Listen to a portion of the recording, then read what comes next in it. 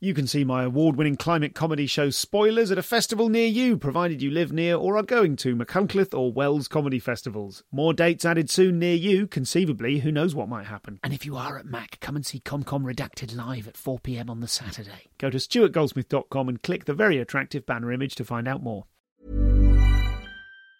When you're ready to pop the question, the last thing you want to do is second-guess the ring. At BlueNile.com, you can design a one-of-a-kind ring with the ease and convenience of shopping online. Choose your diamond and setting. When you find the one, you'll get it delivered right to your door. Go to BlueNile.com and use promo code LISTEN to get $50 off your purchase of $500 or more. That's code LISTEN at BlueNile.com for $50 off your purchase. BlueNile.com, code LISTEN.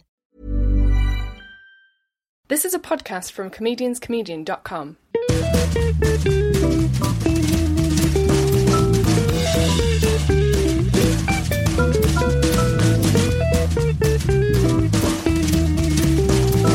This is the Comedian's Comedian podcast. Hello and welcome to the show. I'm Stuart Goldsmith, and if you've been listening to the show for a while and wondering whether this jumped-up interviewer guy is actually any good as a comedian, you can find out by coming to see my solo show, An Hour, live on tour. Listen up later in the show. I'll give you loads of details where you can get tickets and ways that you can help me publicise it if you are a good person deep down and truly believe in your heart of hearts that I must know something about comedy, otherwise how could I ask such fascinating questions? That's enough self-promo for now, with the for now heavily underlined. Now it's time to listen to an episode which was recorded only moments ago, hours ago. This week, this is the first in this run of live Soho Theatre ComCom pods, and my guest, of course, is the absolutely brilliant Izzy Suttie.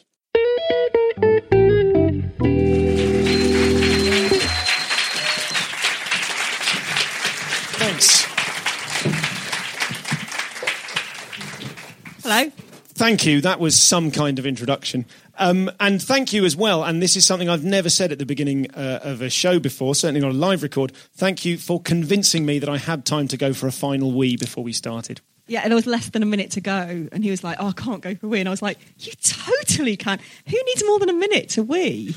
Well, I worried that I wouldn't be able to get... This is not how it normally starts. I was worried that I wouldn't be able to... It was like one of those emergency squeeze-a-kidney situations. Oh, yeah. But the reason I'm raising that is because it's so nice to see you and hang out with you. I haven't seen you for, socially for a couple of years. I've not really seen you on the circuit because you've not been on the circuit. No. Tell me what you've been up to for the last couple of years. I had a baby in October last year, and I was doing a play... when I was first pregnant, so then I just didn't really gig. So you were doing a play, though. How pregnant were you when you were doing the play? It was when I was first pregnant, so I couldn't tell anyone. And it was a play about the A to Z, and I was playing the woman who wrote the A to Z. It was a new musical, and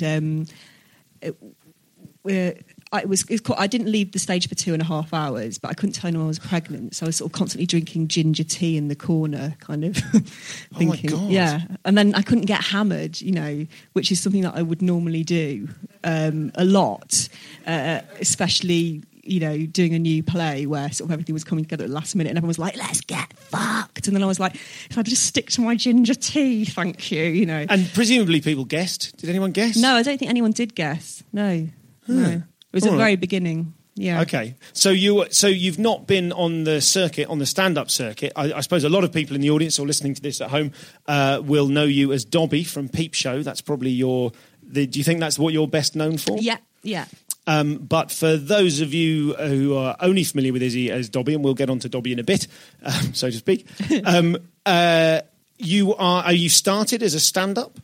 I suppose when I was growing up, I always wanted to be an actress and a writer of some sort, but I didn't know necessarily that it'd be comedy.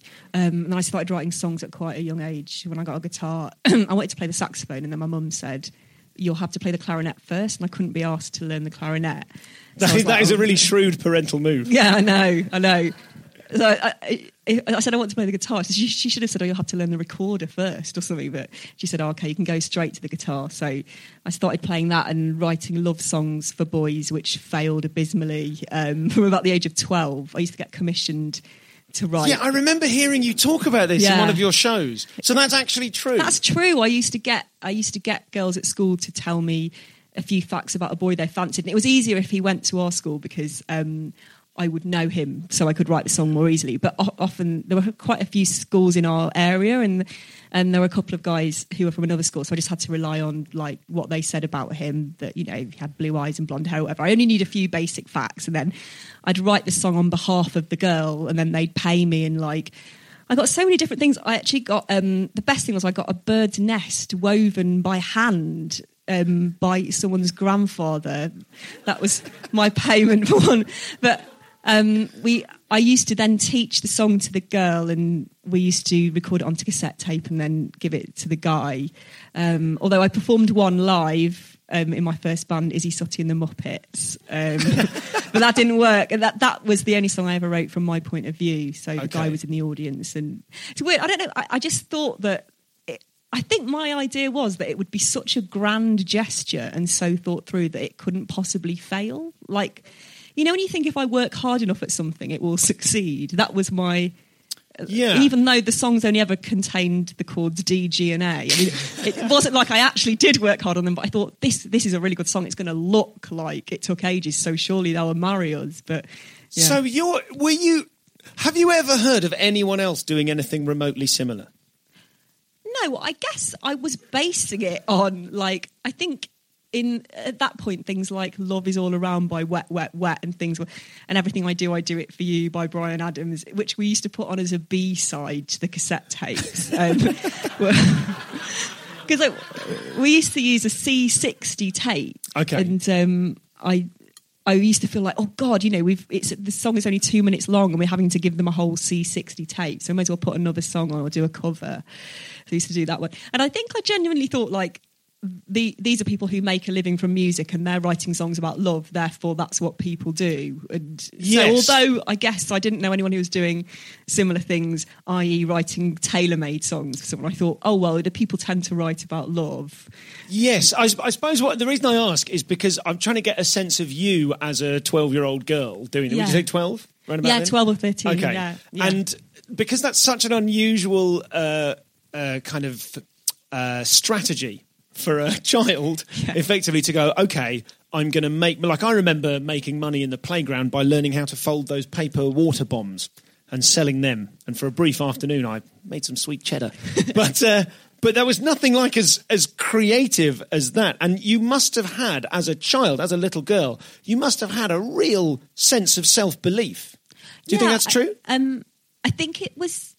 think that probably behind it all was a desire to perform.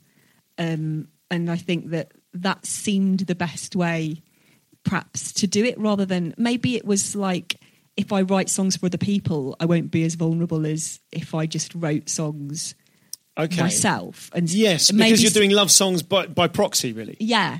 And also, I guess you're saying these songs potentially have a function, although, you know, they never worked. They were written, like, I guess if you write a song for an advert, you're hoping that the song perhaps won't be scrutinised as much as if you went, this is the best song I've ever written, I'm going to perform it like Ed Sheeran would, just on a stage. Yeah, okay. It's like an incredible... That's actually what you stumbled upon, is a really useful primer to teach yourself how to write songs, because you've set up the parameters such that you don't need to succeed, you're not personally invested, and presumably, I mean, I would imagine as a creative technique, that takes pressure off you that then lets you do it quite well. Actually, yes. And I think it's really important to have parameters. I think the worst thing that can happen is if you think, oh, I'm going to write something, be it a bit of stand-up or a script or anything, a song, and you think, oh, it can be about anything in the whole world. It can be quite crippling having that much choice. Whereas I think if someone goes, can you write a song about the weather? It's like, okay, yeah, right, I've got, you know, I think it's immediately much easier to do. So I guess I was giving myself parameters. Yeah. So is that first public performance of one of those songs? Tell us about that. How were you feeling before that? Well, I was really hammered. We did... Izzy, Suttie and the Muppets only did one gig. I was in quite a lot of bands at school. I was in a prog rock band at 15 or 16 called Infinite Drift. That's good.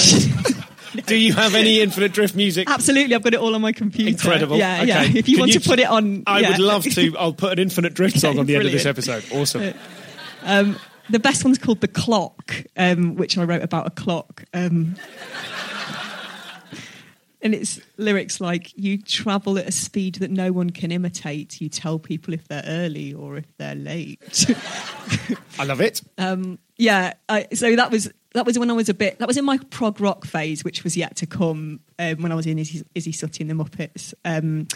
Izzy Suttie and the Muppets was formed with some guys that I used to jam with every Saturday, one of my guitar teachers and some other people.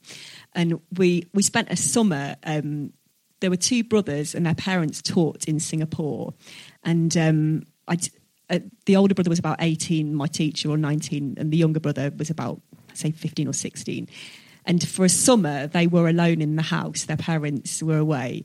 So I and a lot of other people ended up staying there. And by a week in, we were all eating one meal a day, which was a fry-up every day, with like loads of black pudding and white pudding, which I hadn't known had existed since then. I think it had only just arrived in Matlock. But in a massive pile, about, I don't know, if you imagine a pint glass and a half, I remember this fry-up each being that high. And we used to have that at about 4 o'clock in the afternoon, loads of booze. And we used to jam every day for ages and write songs. And Izzy Suttie and the Muppets kind of came out of that. And our one gig was at Star Cambridge Village Hall. And I hadn't intended to do the love song, because we'd written other songs as a group. But I stole a bottle of sparkling wine from my parents. We used to have a cupboard that was called the shower cupboard, because when we moved in there was a shower in there, but then it was removed and the cupboard contained booze, but we still called it the shower cupboard. I went into the shower cupboard and stole a bottle of sparkling wine, and I had, I think, all of it before I'd gone on. I was probably by this point 13. And I remember looking down and seeing that my left hand wasn't on the guitar at all. I was so drunk I wasn't playing any chords, I was just playing open strings for the whole gig. But the guys I was in the band with were fantastic musicians and sort of covered for it. We had a bassist and another guitarist as well as a drummer, so and a trombonist, weirdly. And then I went behind Stockings Village Hall and threw up into a spider's web, and it went around for the rest of the night with a spider's web draped around my head.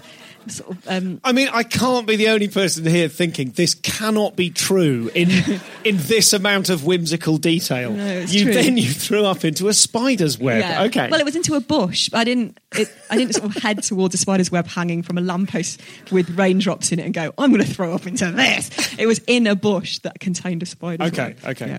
So, but again, if the band were called Izzy Suttie and the Muppets, again, that's quite an unusual thing for a young person to do, is name a band themselves and the so-and-sos. Yes, I don't know if I thought of the name. I think I always really, really wanted to perform and write stuff. But I think at the last moment, I'd sort of go, oh, I don't know if I can do it. And then that's when often other people stepped in and went, look, let's call it this. And I'd be like, really? Okay. I was never one of those people who was like, I'm going to be in a band. It's going to be called Izzy Suttie and the Muppets. We're going to be brilliant. I was kind of always with my shoulders hunched and my head down, getting really hammered because I was so nervous. But I did still have this inner real drive to write and perform, almost despite myself in a way. And what do you think you were looking for in that drive? I was listening to your one of your radio shows, the Guide to the Family, recently.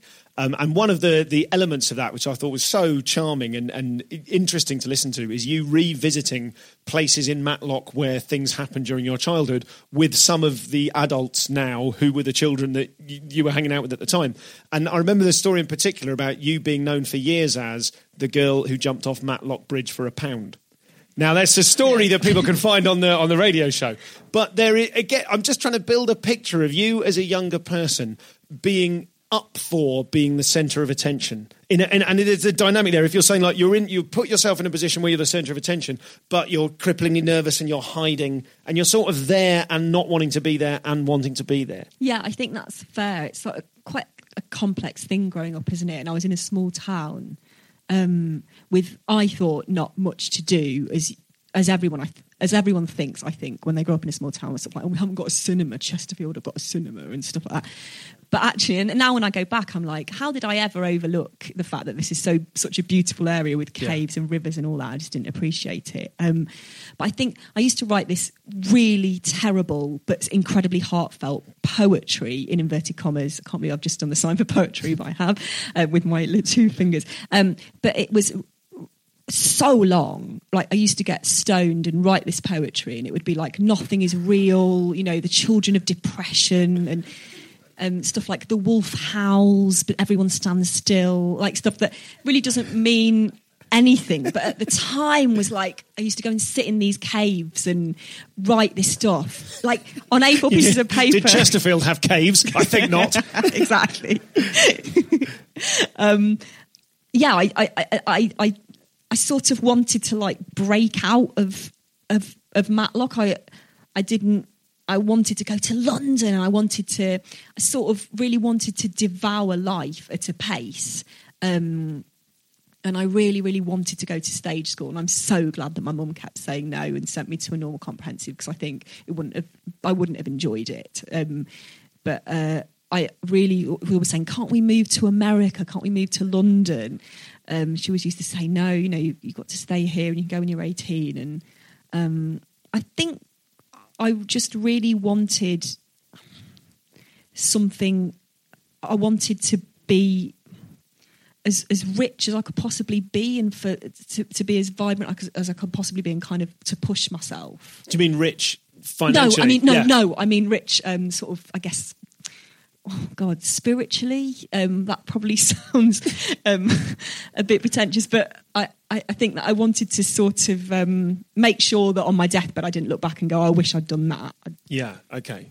So what's the link then between when you first did that live performance and when you then did your first stand-up gig?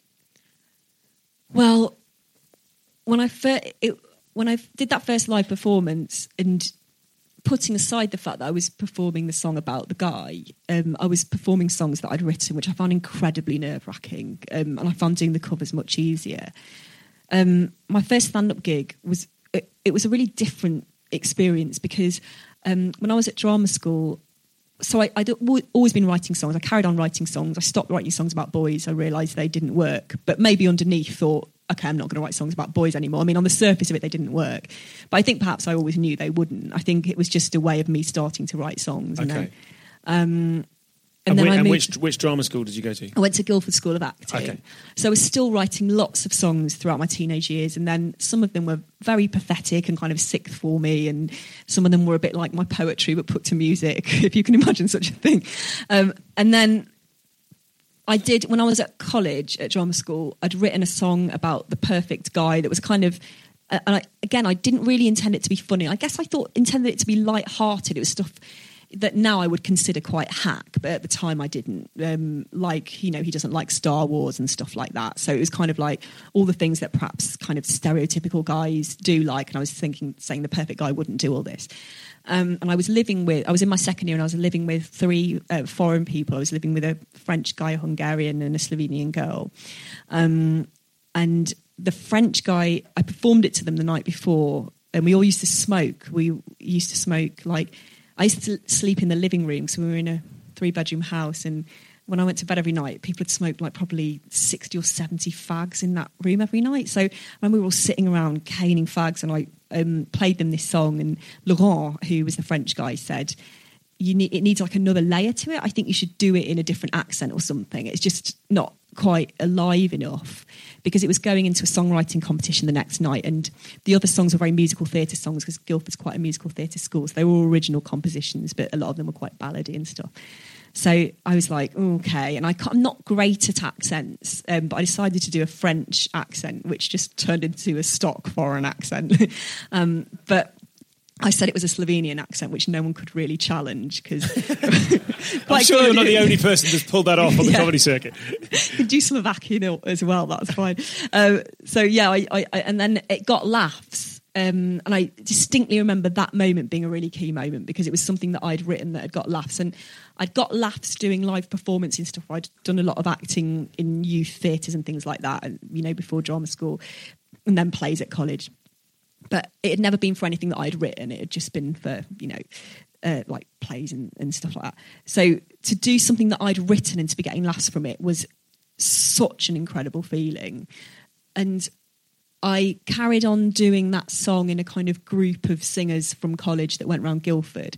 But when I came to do stand-up a couple of years after I'd graduated, I didn't do the songs for about a year, even though they're the thing probably that the thing that I do best. Okay.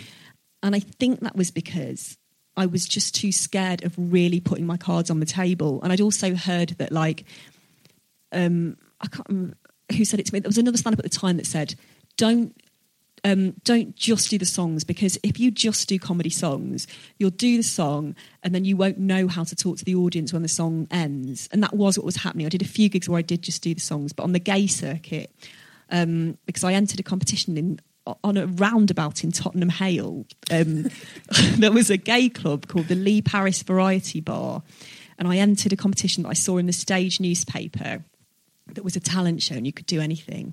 So this was between leaving drama school and starting stand-up. I did this. And I entered it with, I had a song about Jerry Halliwell's dog, from the point of view of the dog, who was a New York Jew, I decided.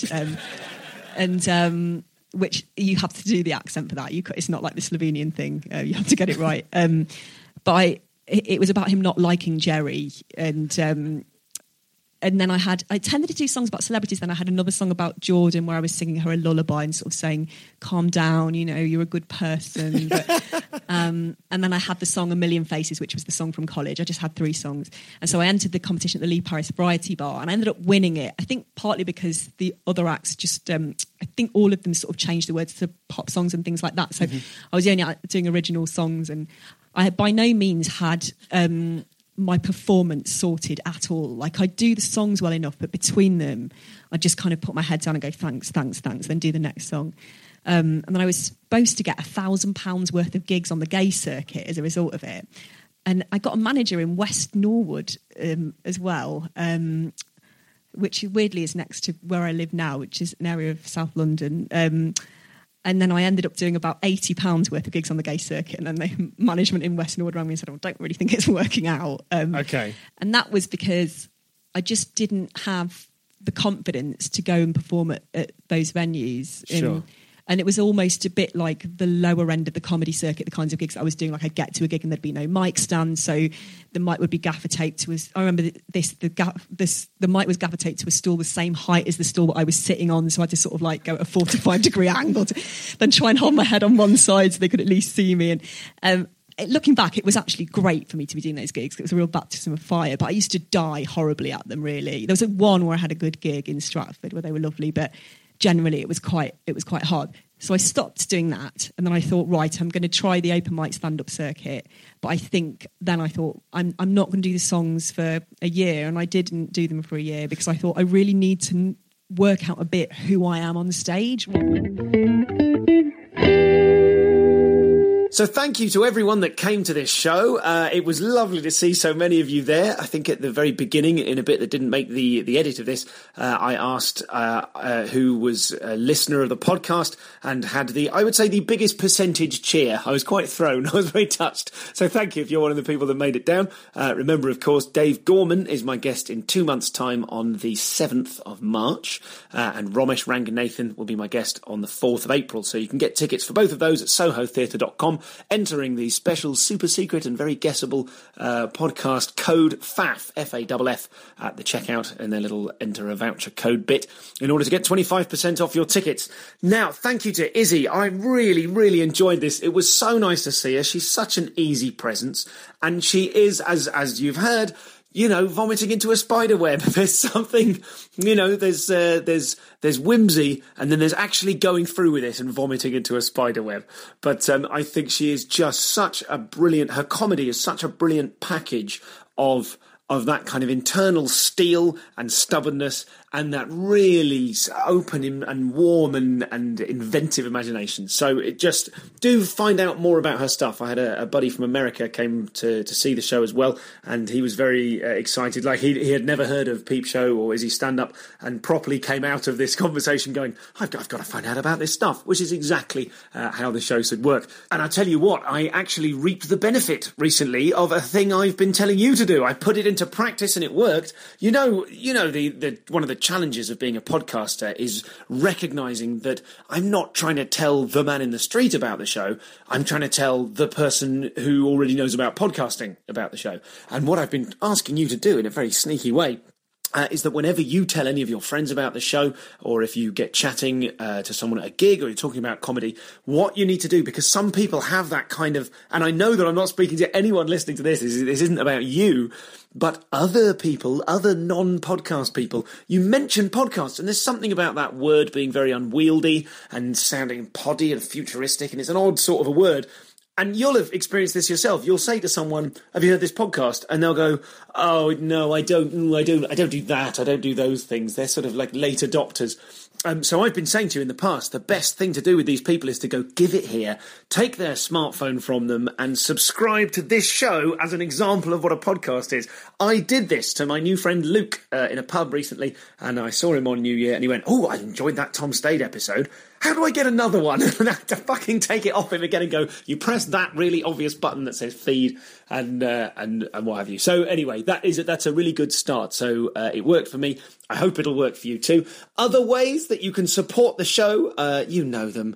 I don't know. Do you turn off at this bit? Do you roll your eyes and speak along with the accidental text that I've learnt? I mean, there's just a couple of things you can do, and it's daft because someone might come to this show and not the others. So I sort of have to say them again.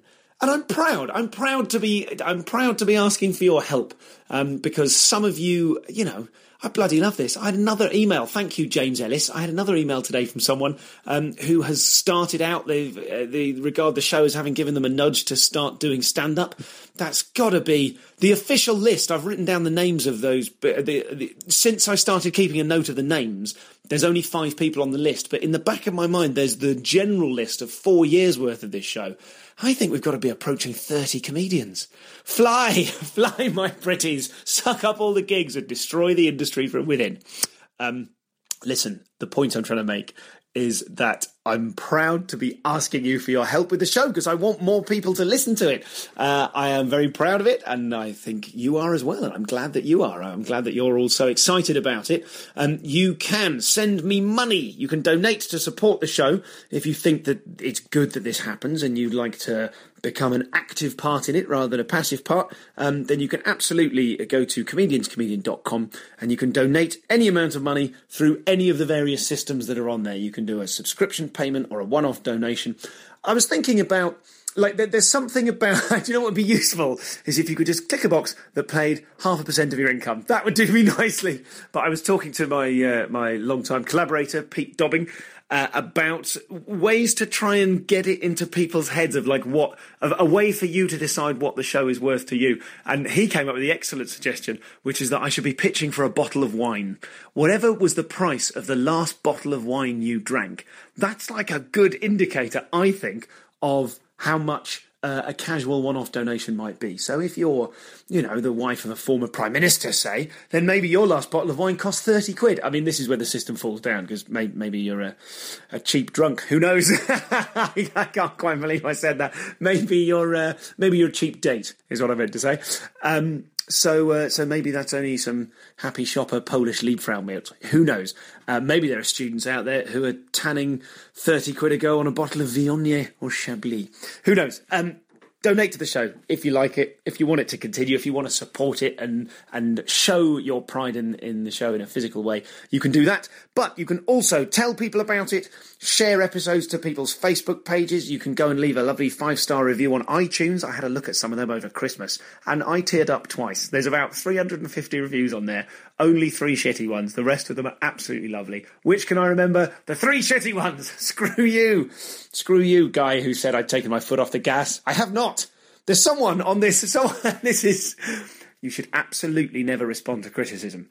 But this particular guy on one of the iTunes reviews said that he said something along the lines of, this show used to be good, but he's lost it. And this is one out of like 350. He said the show's gone to bollocks because his questions aren't any good anymore. Geez, asking people what they'd have on their comedy gravestone, come off it.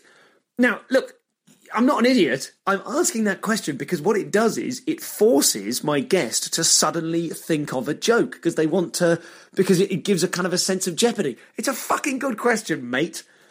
Don't respond to criticism. Don't respond to criticism. I hope that this gentleman never listens to this because as long as he doesn't listen to this, then I won't have responded to criticism. How's that? Ha! I think that's everything I need to tell you. Of course it isn't. The tour. We'll go back to Izzy in 2 seconds, I promise. The tour is coming up. And if you would like to help, if you're one of the people who lives in Birmingham, Nottingham, Kingston, Crawley, Manchester, Bristol, Southend, Canterbury, Aldershot, Hemel Hempstead, Milton Keynes, Bath, Norwich, Leicester, Corby, Wolverhampton, Soho, Sutton, and I always want to put on the end of this Darley-Dale, Measham and now Droitwich, but it's not going to be in any of those three places. They're off the DFS advert I listened to as a child. If you live in any of the aforementioned places apart from the last three and you would like to help me advertise the show, because this is, I love that you and I have a relationship because you listen to this show, but I am very small beer in comedian terms, in man in the street terms, in actually someone stopping and seeing my poster and going, what's that? Maybe I'll come and see it. It's tough. It's tough to sell a tour when you've got bags of telly behind you. And I, as we know, have, how should we put it, less than perhaps I might have. So I really need your help. And so many of you have already sent in emails. I'm just going to do another little call to arms. Chuck us an email, info@comedianscomedian.com with the subject line Cavalry. If you're in or near any of those places, you think you fancy coming to see the show, and if you think you would be able to make use of some posters, send me your address. I'll send you some posters and you can put them up in your place of work and convince your pals to come and see the show with you. Then we all have a great time. Then after the final track is played on those solo tour shows, you hang around. We have a little 5-minute Q&A before we get kicked out of the venue. And you get to ask me all those secret burning questions you want to ask about the podcast, how I make it, and the secret nickname that I've been calling my yet-to-be-born son. So that's a little Ask Me Anything available after those shows. And all of the details, of course, are at comedianscomedian.com. You can click on a little link there. You can send me money, buy a T-shirt, come and see the show. Advertising. At least I'm not advertising. Insert name of product here. So at least it's all in-house. Now back to Izzy. She was great. You've been great. Thanks for listening. Let's get back to Izzy Suttie. Many of us have those stubborn pounds that seem impossible to lose, no matter how good we eat or how hard we work out. My solution is PlushCare. PlushCare is a leading telehealth provider with doctors who are there for you day and night to partner with you in your weight loss journey. They can prescribe FDA-approved weight loss medications like Wegovy and Zepbound for those who qualify. Plus, they accept most insurance plans. To get started, visit plushcare.com/weightloss. That's plushcare.com/weightloss.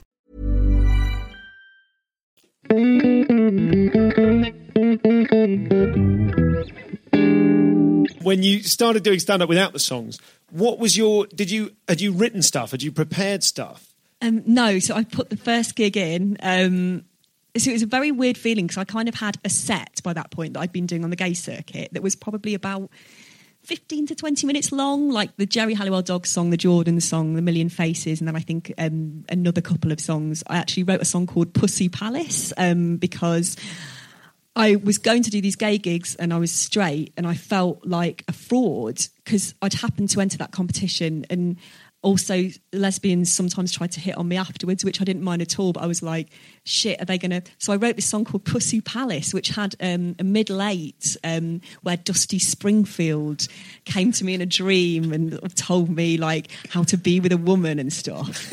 And even Pussy Palace didn't keep me the management in West Norwood. So I had probably like 20 minutes, and it was a very weird feeling to be doing this first stand-up gig. So I booked a 5-minute slot in Greenwich at a pub. I think it was called the Horse and Plough or something like that, quite near Cutty Sark Station. And I hadn't written any material at all, but it was for like 3 months away. Because can you remember at that time? Like now there are a lot more people doing comedy, but I think we started around the same time, maybe didn't we, 2002, 2003. There were like... not that many people doing it really, and I didn't use the internet then either. It was time out. It was ringing numbers in time out. I used to ring all the numbers in time out. I used to have an A4 folder with an alphabet thing in it, the cardboard, the A4 cardboard things with all the letters of the alphabet. And I used to have all the promoters in alphabetical order, and I'd put, rang them, didn't ring back, and the date, and then a week later I rang them, didn't ring back, and then I'd sort of try 3 times, I think, before leaving it for like 3 months and trying again. So I put that gig in, probably 3 months to go before the gig. And then I remember it was my cousin's wedding, and I didn't go to the evening bit because I was so scared I think it was about a week before, I just went back to the hotel room and wrote some stuff. Okay. Yeah. Okay, so you wrote the stuff before doing the gig. I did write stuff before doing the gig, but when I put the gig in, I didn't have anything. No, that is one of the few pieces of advice I try to give people if they ask for advice, is book something, and then it'll make you write something. Absolutely. If you don't have a deadline, it's really hard, isn't it? Yeah. So when you were writing, were you writing in a similar voice you were already presumably developing a voice through the songs? Yes, I was. But interestingly, with the songs, a lot of them were in another character. So the Jerry Halliwell's Dog song was as this New York Jew. The Jordan song was kind of as me, but in a softer voice, like a lullaby voice. I hadn't yet really mastered being myself in the songs.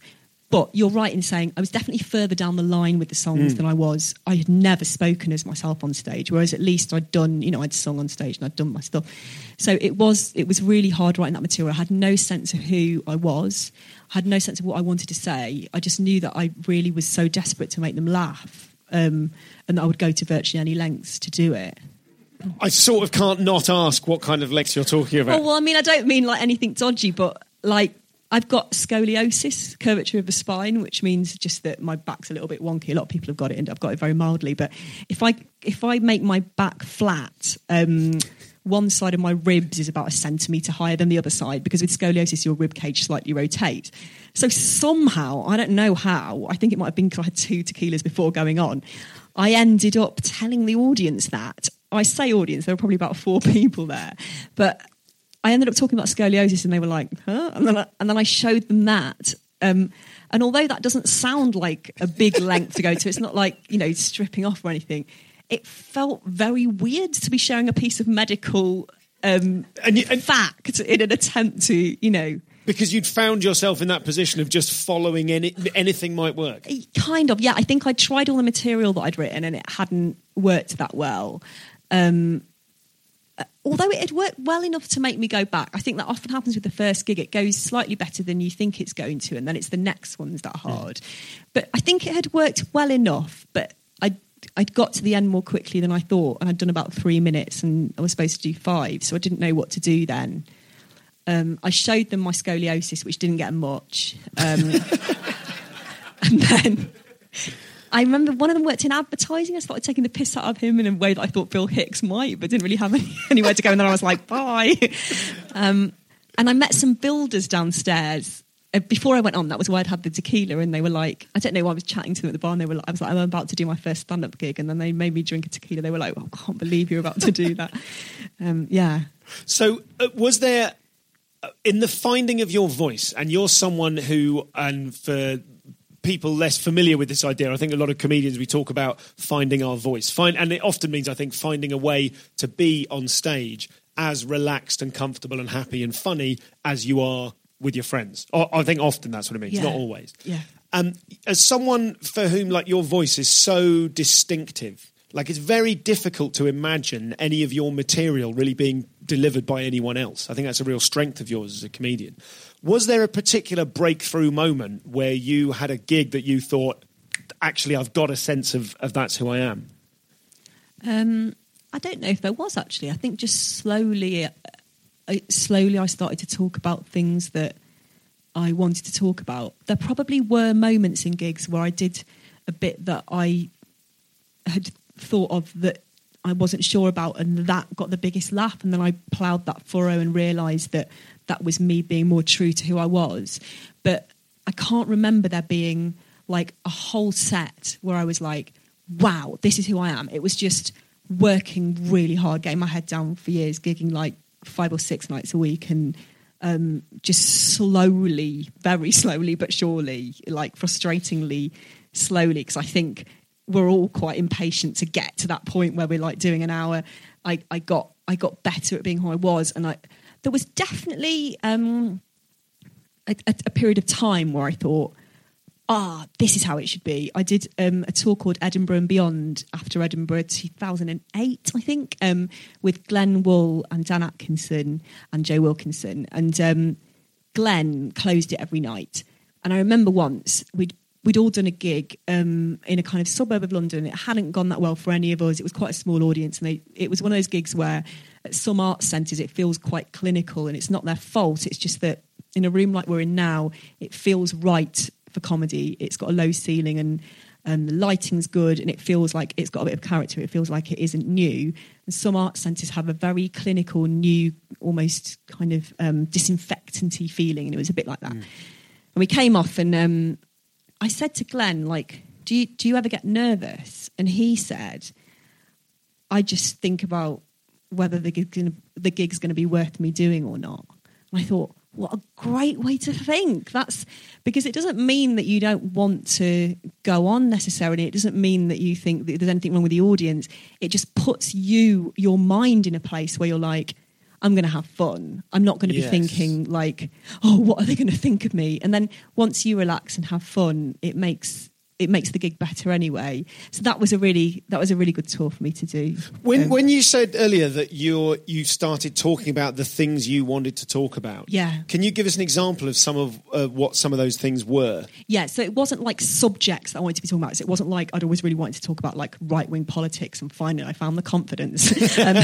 It's more that I think what I thought was that I think it's almost a bit misleading for me to say I found the things I wanted to talk about, because I thought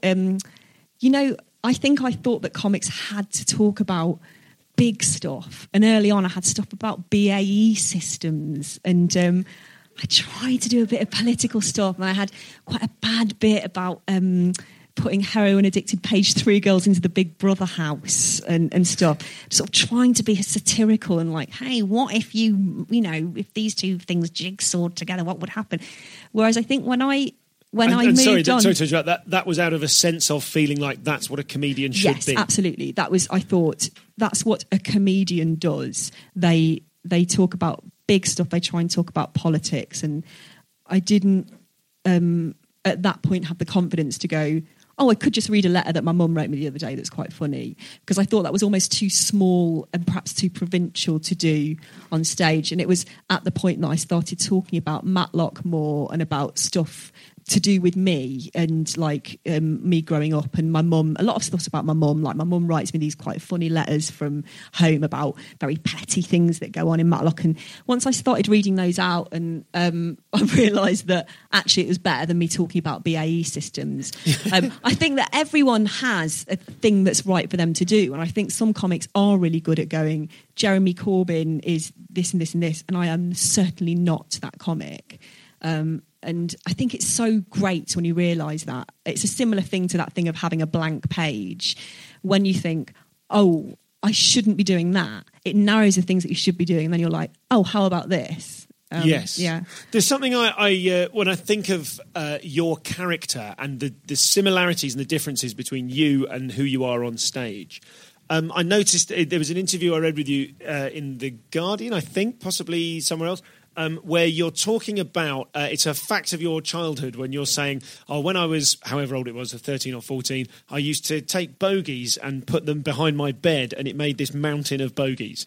And I remember reading that and thinking there are very few people who would be comfortable opening themselves up to kind of, not exactly ridicule, but do you know what I mean? That's quite, even like, it's not a huge revelation about yourself, but it's something I'm like, I don't want people to know about the embarrassing shit I did when I was a kid. But you seem very open to that. Yeah, maybe I sort of know that is a bit of a disgusting thing to do, but I guess, I don't know, I was quite proud of the fact that I did it every day. Because I never hoovered behind the bed or under the bed for years, and it was massive. But I just don't. I genuinely don't care about people knowing about that. It's quite interesting because now I've had a baby, I've started thinking about whether to talk about the birth or not in certain gigs, and whether to talk about.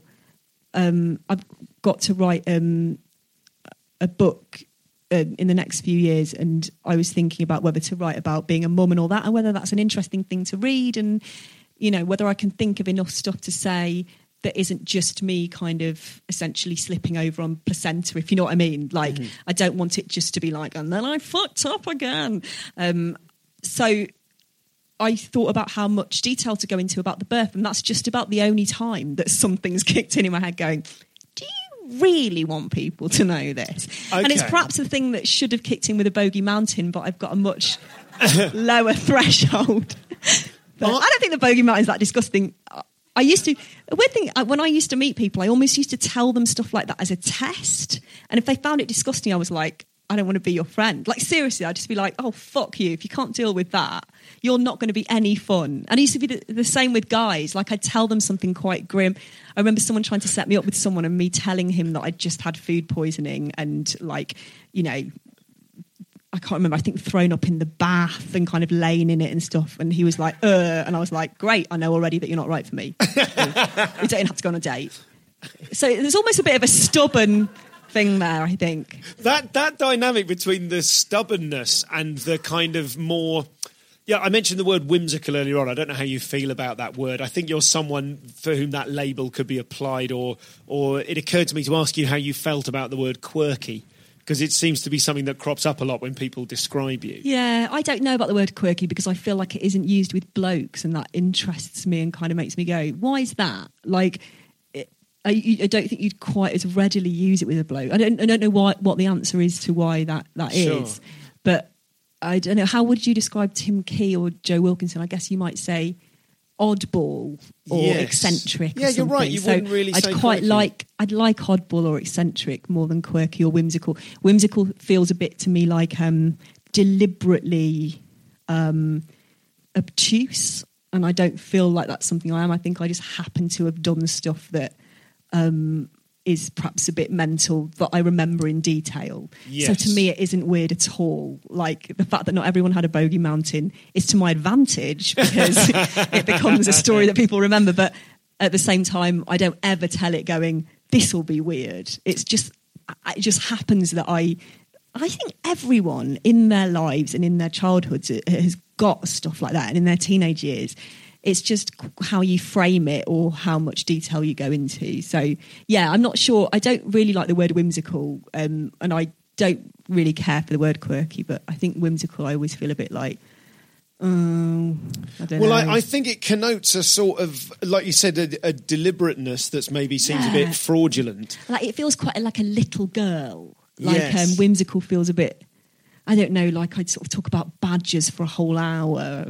What if badgers wore clothes or whatever? And it's so not what I do. I talk about fucking Bogey Mountains. Yeah, but there is, I think what prevents you, what stops you from being whimsical is the fact that there is that kind of steely, there's a sort of stubbornness and a willingness to talk about, I mean, one of the kind of tropes of your work, I suppose, is relationships, and I think you've said yourself, it's about relationships and the failure of relationships. So you get to talk and sing about sort of bittersweet or potentially painful topics, but within the clothes or within the character of other people.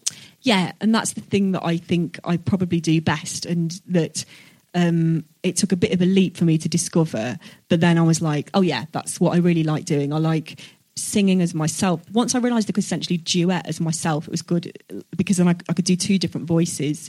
And then once I started writing hours that were a long story which involved me and a couple of other characters, but I could play all of them doing different voices, it opened up a lot of stuff for me, because I was like, I see now how I can create a show that is hopefully funny and moving, and that I can do all this different stuff with, because I'm not just going, and then the man did this and then the woman did that. I can sort of act it out as if it was a one-person play but with bits of stand-up in it. And I'm so interested I've always been so interested in the detail of romantic relationships and I suppose familial relationships as well, in the vulnerabilities within them and why people stay together when they're not quite right for each other, or the pain that people will go through to perhaps stay with someone who their family doesn't like. Or I'm just so fascinated by that. I really love exploring that. What do you think is behind that fascination? Is it that you've kind of gone, oh, there's territory here, I can have this? Or is it that it kind of resonates with you on some personal level? I don't feel like, I definitely didn't feel like an objective move where I thought this hasn't been done, because it has been done fantastically by many people. It wasn't a cynical kind of thought out move. I don't know why I'm so drawn to it. I think it's like the gift that keeps on giving, really, because I suppose you think in real life you think you know someone, and then they always surprise you when you're in a relationship with them. I think also how people are in relationships and what their other half's like says so much about them that perhaps they can't see. Yeah, I don't really know why I find it so fascinating, but I find it most natural to write about out of anything. And I feel very free when I sort of pretend to be other characters, and for some reason I find playing blokes easier than playing women. I don't know why that is. I love it when I was in like a tea shop the other day, and there was an old northern guy asking for a cake, but he couldn't say the name of the cake. It was almost too fancy for his lips, and it was called like lemon poppy. It was only, I think it was in like Starbucks. I think it was lemon poppy muffin or Cafe Nero or something. But he was like, oh, the lemon thing. But she had to say which, because there was like a lemon cheesecake, and he just pointed in the vague direction of it, but he wouldn't say. And he could see the lettering and she couldn't, but he couldn't make himself say it. And it almost broke my heart, because I thought, why is that such a sort of universe? Anyone would understand that. I'm sure old Italian men are like that too. Maybe they're not. And if they aren't, why? I really want to write about it. Like that thing that it was almost too... He didn't want to be seen to be ordering anything kind of other than a cup of tea, but he really wanted the cake, and he was torn between. So I love stuff like that. There's something, again, very sort of characteristic of your work is those specific things that you mentioned. Like there's a line in Pearl and Dave where Pearl, which I don't know if it's still available anywhere. Yeah, it's on iTunes. It's on iTunes. Okay. Yeah. So it's a love story between these two people, and at one point Pearl says in this very breathy voice, it's this kind of burgeoning romance between two people who've already got partners, and she says, what's the line? It's something like, I've eaten only Twixes today and I haven't been to Bridge for a week. And the specific nature of that, I should apologise for murdering that line, but it really made me laugh and go, ouch, But to what extent are little sketches and little details like that, to what extent are they kind of observed, and to what extent are they invented? I think I like noticing the essence of stuff like that in other people's relationships and kind of magpieing it away. And then I think I tend to write in the detail myself. So I think it's more likely that if I ever wrote a character of the man who couldn't order cake, I'd probably make it into a much more extended thing, and perhaps not in any way make it similar to the original. But it's like I get the drop of it from there, and then that's the kind of the nucleus of how it ends up. Okay. Yeah. So the individual things, like I've eaten only Twixes, is that you've taken the idea of someone, I don't know quite how to ask it, but you know what I mean? That's not based on someone who didn't, who only ate Twixes. No. But it's the idea, like you say, the nucleus of it. It's more like the reason that she's saying she's only eaten Twixes, she hasn't been to Bridge for a week, and in that song it's because they're Skyping each other the whole time, and they're like lovesick. They can only think about each other, and she's got this horrible husband. It comes out of her desperation to show him how much she cares about him. And when I'm writing a song and I really get into it, it just sort of like comes out, and I don't really think that much about the words until after. I always know that I'm onto the right thing if it just sort of comes out almost whole, and like the words and melody together. I always know it's maybe not sitting quite right if I have to think too much about like the melody and what So ideally, I get the characters and then I sort of start just playing the guitar, and then I might play for about an hour without kind of going anywhere, and then suddenly a kind of the skeleton of a 3 or 4 minute song comes out, rather than me writing it in chunks. Okay. Or getting the chorus first and then working back. I don't tend to do that. You're writing the lyrics of the song by improvising them and kind of noodling. Yeah. So once I've got the character's voice right, then if it feels right, then it can kind of fuel itself. Yeah. Okay. I don't want to... We're already running short on time because we've got involved. But let's talk about Peep Show.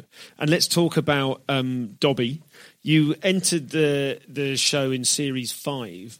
Was that difficult to enter an existing thing? Did you have to kind of... It's a very uniquely styled show. It was easier in a way because you know it was definitely going to get shown, and sometimes you do a pilot and you're thinking, will it ever go to series, and if it does, we might not find out for a year. And the good thing was it was already up and running and a great show, so I was like, okay, I know that I'm definitely going to be on telly. I was quite nervous because I didn't really know Rob or David, and I felt quite intimidated going into a show that big, and very excited at the same time. But I didn't really... I remember, I think the first week or two, I just didn't speak to anyone at all. Like, between scenes, I just went and stood and did a crossword, and I felt like the new girl at school. Not because they weren't nice to me, they were, but I just felt a bit like I had with Izzy Suttie and the Muppets and stuff, where I was like doing the scenes and then just going and putting my head down, and thankfully didn't throw up into any spiders' webs. But I felt kind of like I've just got to do my job, and I've got to kind of suss out what I do in between this. And then after a couple of weeks, I was like, okay, it seems to be going all right. And then, it was... And did you get a sense at the time of how important that character might be for you? The fact you'd play the character in several series? No, I didn't know it would ever go past... I've never known it would be in the next series, as it were. So, when we finished Series 5, I hoped that I would be back, but I didn't know. And then I was very pleased and kind of a bit overwhelmed when people liked it, and because I hadn't really done very much telly before that. I had done little bits, but only like one episode of things and stuff, so it was quite a big jump. It felt like quite a big jump. Were there moments where you felt you got to grips with the character? Because obviously the Sam and Jesse write the show and they give it to you and you turn it into the character. So were there any moments where you felt kind of enough ownership over Dobby that you kind of felt, is this quite right in the script? Does this sit with my interpretation of it? No, not really. It was like we got the scripts and we did it. I thought the writing was always excellent, and I never felt that that's the truth. I'd say if I did, I would have said it to them because they're so incredibly open, and they always said, like, do you feel like... And I was always like, yeah. Like, what? Yeah, I just... the way that show's written, you don't have to do very much. Like, with something like Toast, say... A lot of it's in performance, and it's quite cartoony, and it's so much a part of what the show is. Whereas with Peep Show, it always felt quite naturalistic, and as long as the casting was right and you said the lines and didn't actually try to do loads and loads with them, it probably sat better than if you tried to do a lot. Okay. At least I felt like that. I think perhaps like maybe Matt King would have felt with Superhands that he kind of did perhaps... No, I don't think I think Matt King's like pretty similar to Superhands in real life. Something I like to ask people on the show is to review themselves. So if we do it from the point of view of your stand-up, and I know you were saying before you've got a stand-up tour coming up that's like the book tour for a book you're releasing later this month. Yeah. So tell us a bit about the book and what you're planning for that tour to be, and then we'll do the review question. Okay. The book's...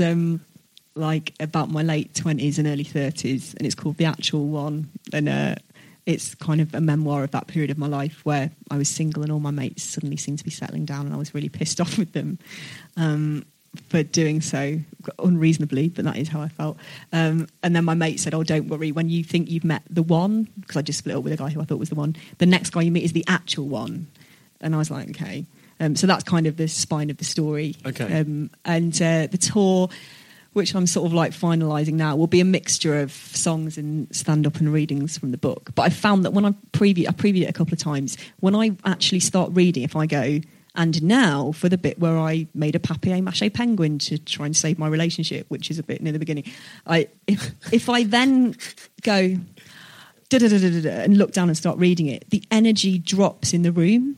So it's quite interesting. I think with some book tours, if you're like Jonathan Franzen, people would be there to see you read, and that it wouldn't happen like that. But because I chat to them before the readings and after and do the songs, I think I'm going to need to lift it off the page more. So I think I need to learn the key bullet points and some nice lines from each story, and then have the book open, but actually just tell it.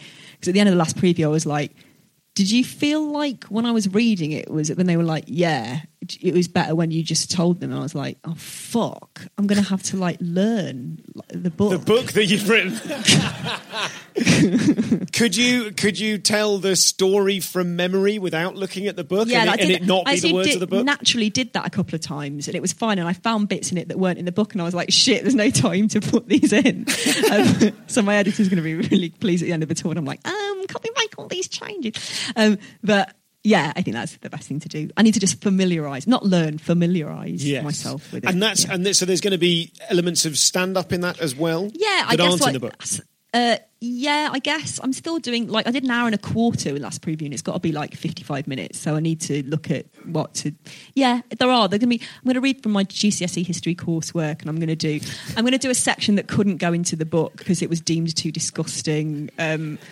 And probably not in Leamington Spa, because it's quite posh. You're from Leamington Spa. I am from Leamington Spa. I can't imagine the stories about my friend drinking his girlfriend's sick, going down that well in Leamington Spa. They'll love that. Okay, I'll do it. Just call them Lem and they'll roll over.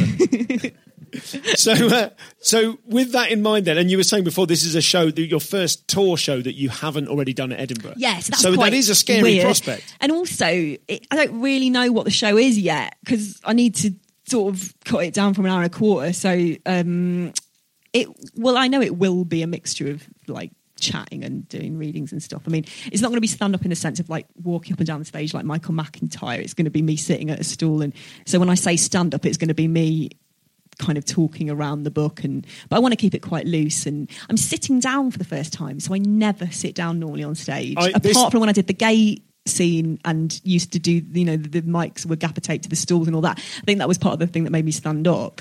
Because when you stand up, I just kind of feel so much more like, okay, I'm standing here, but I am going to sit on a stool. I was going to say, people who haven't done stand-up comedy and tried doing it sitting on a stool will probably not realise quite what a deal that is. It's really different. I really hard experienced to explain that this why. year. I did the show that I did at Edinburgh, just gone. There was a bench just accidentally at the back of the stage. It was a free fringe venue, and I just really got into every so often sitting on the bench, and it completely changed the rhythm and the mood, and I was able to leap up from it, and I was like, Jesus, I've got a prop for the first time in 10 years. Yeah. Okay.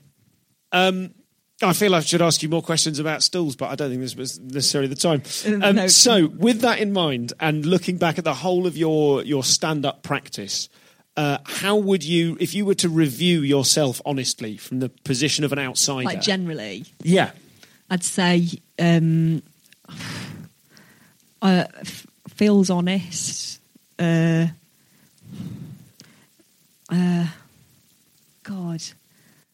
You can really put the boot in. It feels like a chat with a friend. Sometimes, perhaps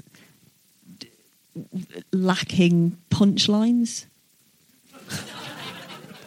but you still like that friend and want to be in the pub with them.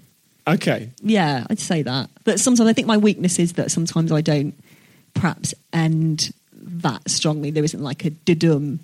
Sometimes I stumble across it, or another comic goes, "Hey, do that at the end." And I go, "I fucking love you, thank you." But I think generally that's my main weakness, is that I slightly coast on turns of phrase and finger picking a little bit. Okay. Yeah. And is that something? Is that but criticism? Please come and see my book show. Is that criticism something that you've picked up by osmosis because you've read it in reviews or you've heard it in reviews? I think it's or both.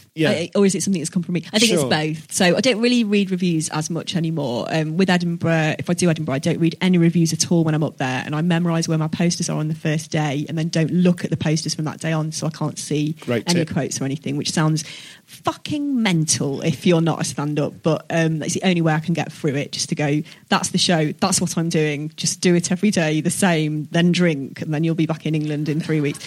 Then what I do in September normally is I sit down with a cup of tea and read all the reviews in one afternoon, and then have a very quiet think. And then I tend not to be writing, and I'm saying this as if I do Edinburgh every year. I actually haven't done it since 2011, but such is my mindset that I still think in academic years because of Edinburgh. But anyway, I tended, I guess, not to write very much in September because I'd just done a show. So then I think that it is useful sometimes to read reviews. I think if they're from a newspaper especially that you respect, I think sometimes it's not very useful at all. So I think you have to make the decision yourself as to whether at that time you feel. I don't think there's an absolute rule for me. I can imagine that perhaps I won't read any reviews of the book because I'm proud of it, and also with the book it's a tangible thing. It's done. It's not a change. Yeah, you can't change it. What exactly. would be the point? Yeah. I think it is what it is. I know some comments don't read reviews at all. I think it has been useful for me in some ways to read them, and not useful in others. So I'd like to be one of those people who doesn't read any. And I'm very good at not Googling myself, which is perhaps why I haven't read very much of anything about Dobby. I just sort of do it. I would hate to be someone who has made you walk off. Oh no, don't worry. It's done now, isn't it? But I mean, you just do your best at the time, don't you? And then I couldn't ever be one of those people who kind of gets a bottle of whiskey and sits down and go, right, I'm going to see what the internet thinks of me. God, no. Ladies and gentlemen, we must wrap up, but if there is, if anyone has a burning issue, we probably have time for one question. That's a great question. Thank you. I'll just repeat really that for the recording. Yeah. Regarding Izzy Suttie and the Muppets or any of your band projects, would you change things? Would you rather have been a rock star? Did you want to be a rock star? Now I wouldn't, because I really like doing lots of different stuff. And I think if I'd ended up just doing music, you're a bit at the mercy of kind of music fashion. But I think at the time the internet didn't exist, and I think I would probably have been filming sketches and putting them online if I could have been. But it was like the best thing I could do was to join a band, because it got me stage time and I was able to write stuff. So yeah, I think the answer is that I probably wouldn't. Yeah. Ladies and gentlemen, as a very final question then, because we're running over by 20 seconds. As a last question, what one piece of advice would you give to a newer act, if any happens to be in the room or listening? Just to gig as much as possible. I think the only way that you find out, I guess everyone says that, do they? That is quite common. Yeah. You've got give us a different one. Okay.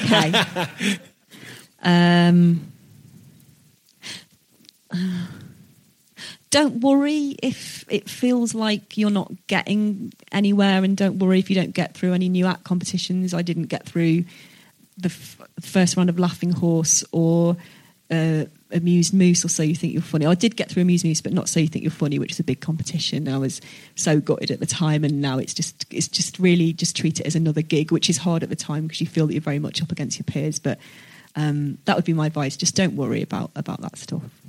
Ladies and gentlemen, please join me in thanking Izzy Suttie. Thank you.